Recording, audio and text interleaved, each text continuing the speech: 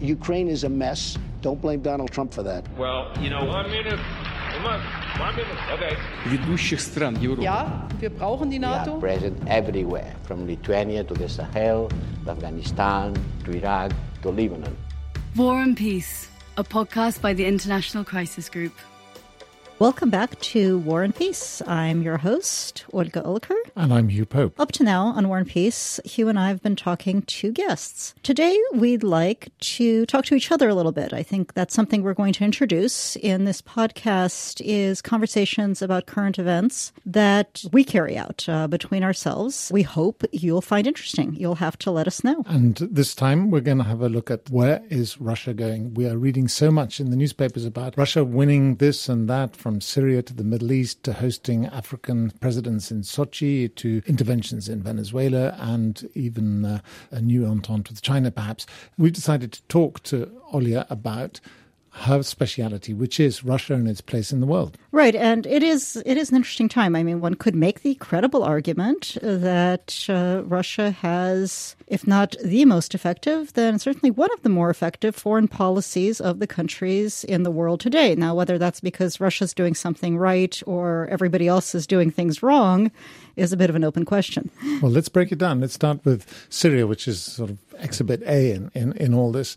Tell us, why did Russia move in with such force in 2015? What was it looking for? And do you think it got what it wanted? So I think this is a great way of thinking through this and a great example, because Russia went into Syria to bolster Assad, who really was on the verge of collapse and who was an ally on the one hand, and on the other, Russia really does not like the idea of American-supported regime change everywhere and want to take a stand against it. Russia also was very much concerned that nobody had a plan for after Assad and assumed that after Assad would come chaos, which would be bad for everybody, including Russia.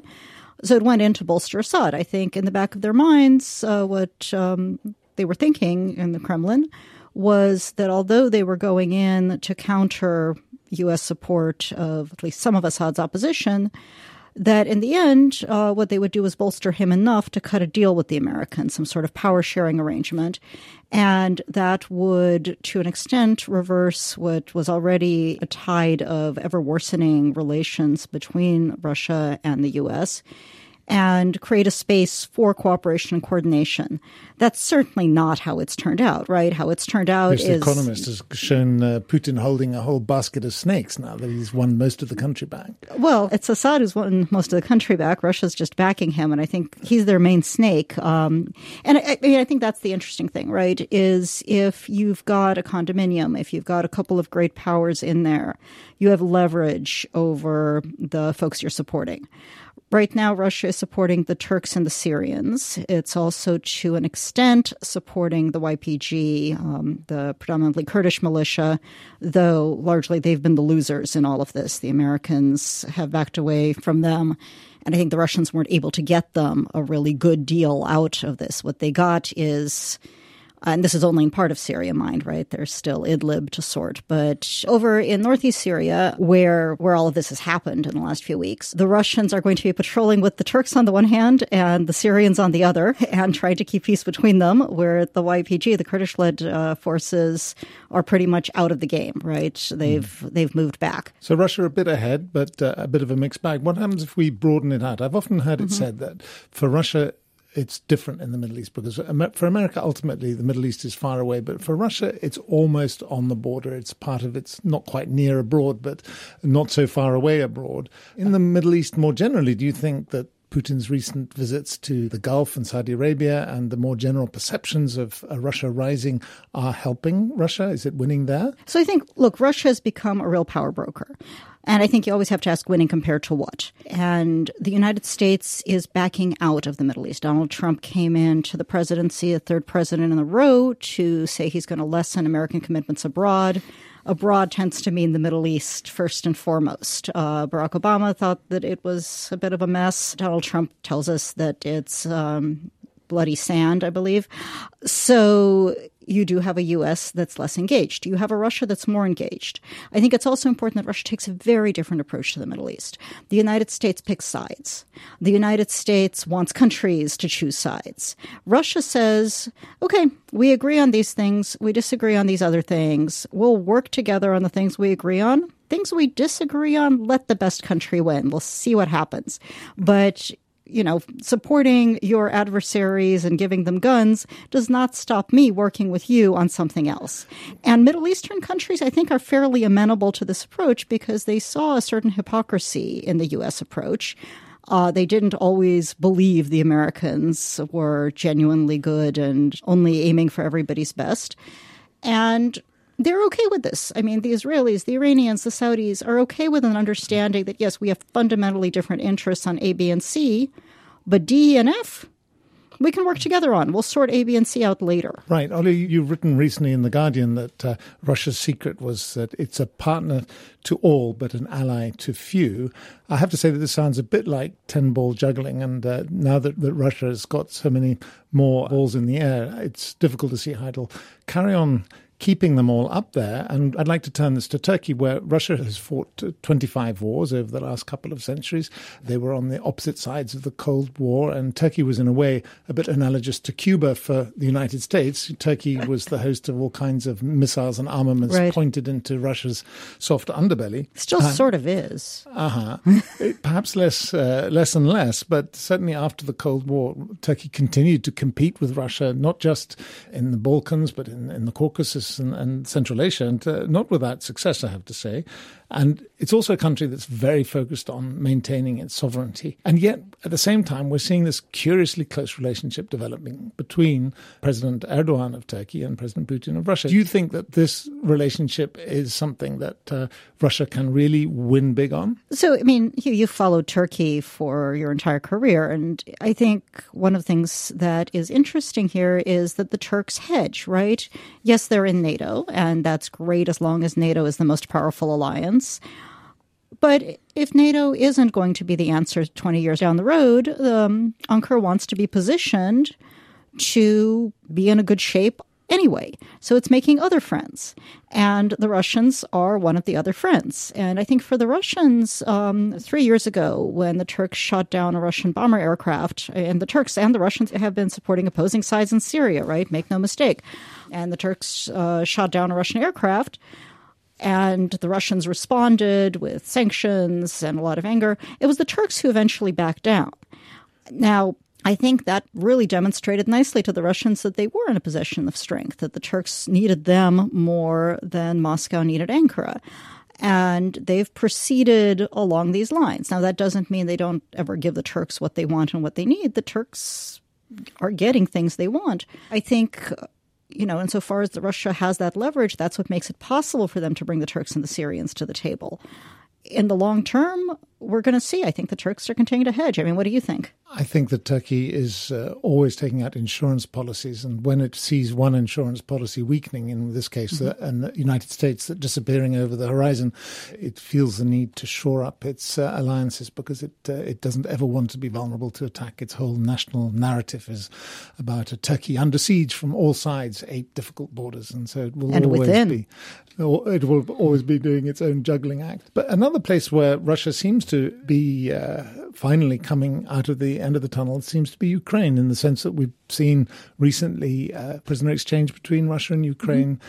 We've seen very recently signs of de-escalation on the front lines. Is this somewhere where Russia's also seeing a gamble paying off? So I think in order for Russia to make peace in Ukraine, it has to declare victory and accept some compromises. Ukraine also has to declare victory and accept some compromises, and that's generally how you get to peace.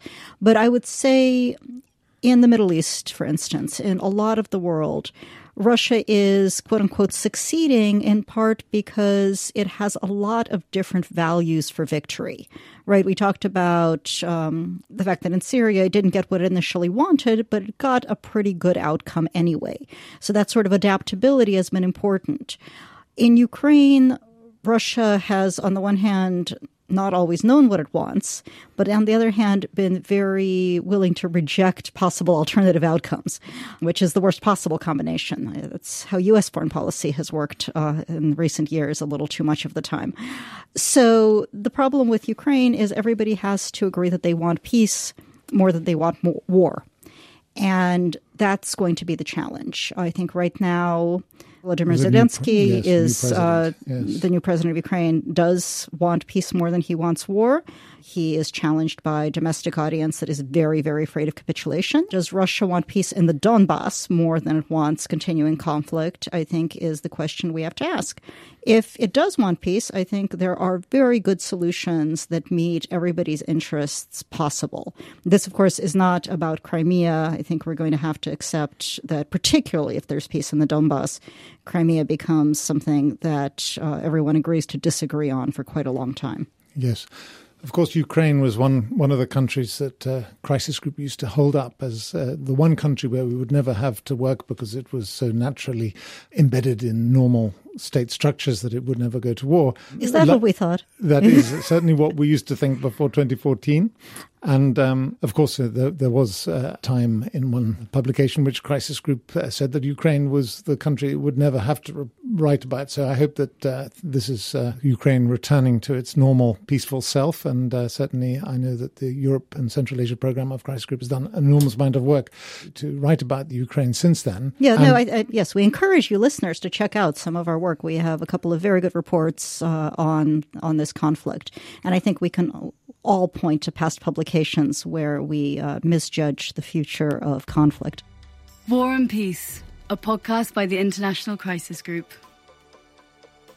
You're listening to Olya Oliker and Hugh Pope. And we are discussing matters relating to Europe and its neighbourhood and how conflict resolution can best be promoted there. Turning more broadly to the general questions of Russia in the world, obviously one of the features of the last year or two has been the United States backing away from or even tearing up arms treaties and missile treaties and so forth. And you've been following these things very closely. Is this something that is causing a lot of worry in Moscow or not? So I think it's bad for Russia. I think Russia would prefer to have kept the arms control framework as it was for all the accusations of violations and not taking these things seriously. I think for the Russians, they felt this was about getting back to the table and maybe renegotiating some of the agreements, not getting rid of them entirely. But again, I think this is an area where the Russians will try to hold on to what they've got, but failing that, as happened with the INF, Intermediate Range Nuclear Forces Treaty. Eventually, if the U.S. decides it gets out, and the Russians can live with it, unless, of course, it leads to a global thermonuclear war, and none of us can live with it. But in the near term, there are advantages. There are silver linings. At least it's the Americans who look bad. If anything, right, if the Russians were in violation of INF, at least they weren't the ones who pulled out of the treaty. So, while the Russians would prefer that the arms control frameworks remain in place and perhaps even be built on, they'll take what they can get. And if what they can get is looking like the good guys, they'll take that. Obviously, this is a very Western perspective, but we're also seeing Russia apparently growing closer to China again. Do you think there's anything new in this, that Russia is going to be teaming up with non-Western powers? So this has been a long time coming, the Sino-Russian relationship.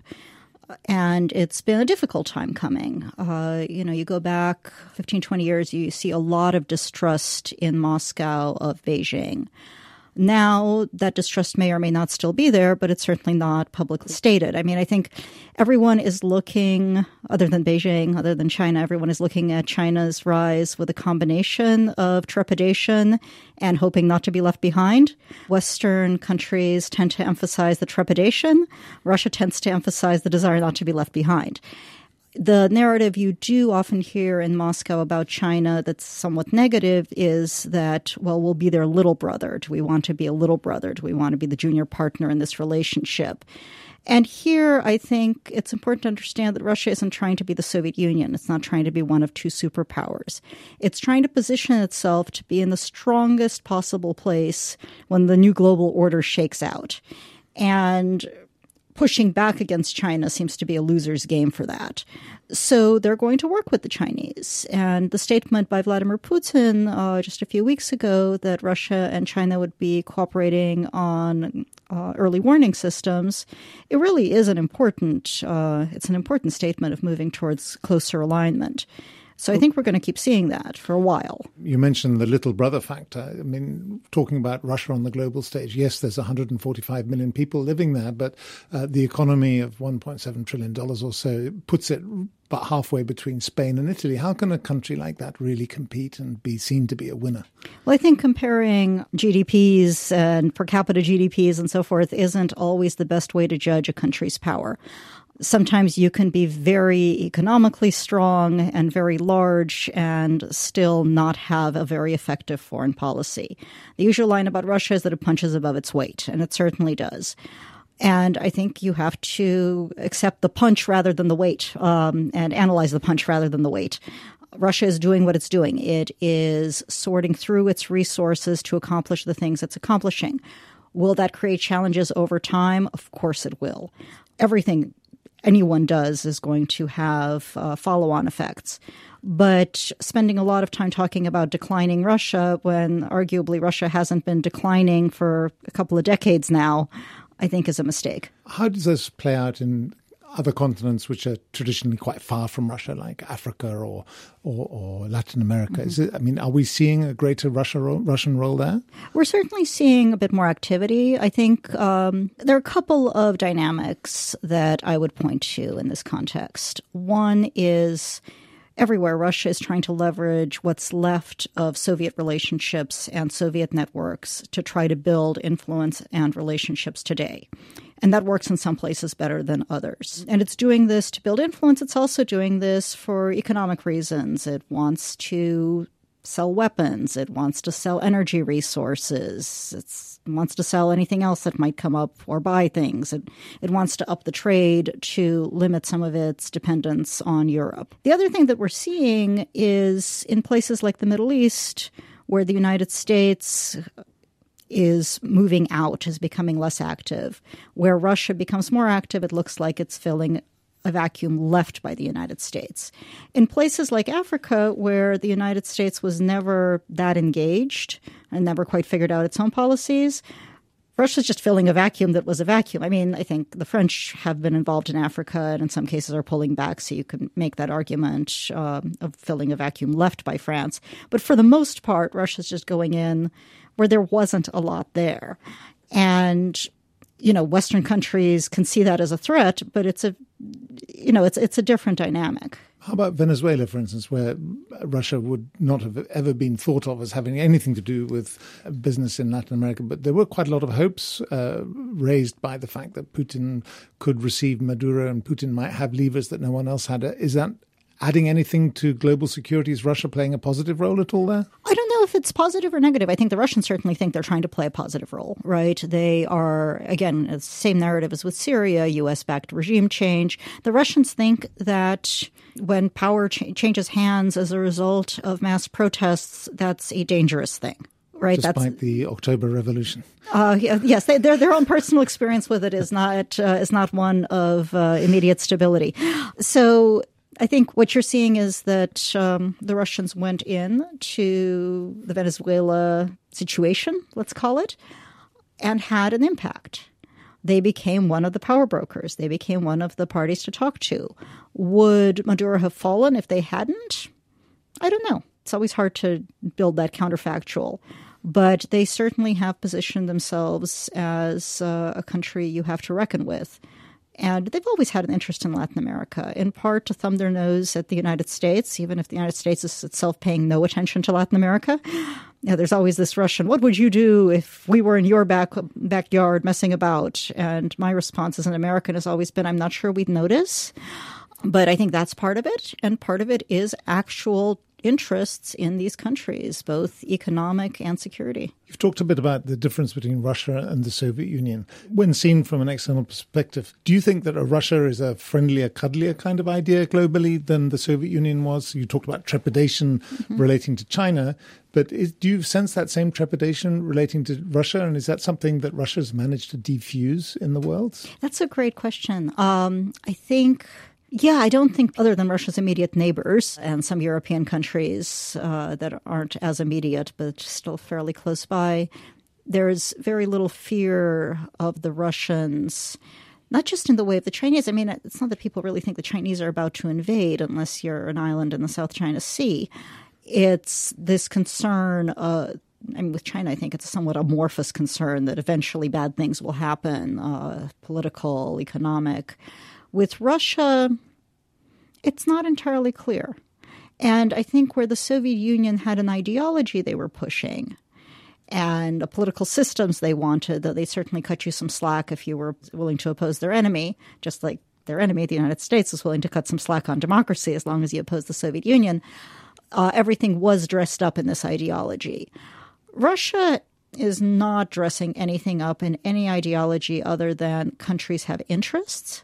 Countries pursue those interests. It is perfectly reasonable for countries to pursue those interests. Sometimes those interests align, sometimes they don't. Let's see how it shakes out. So a better brand image, some wins along the way.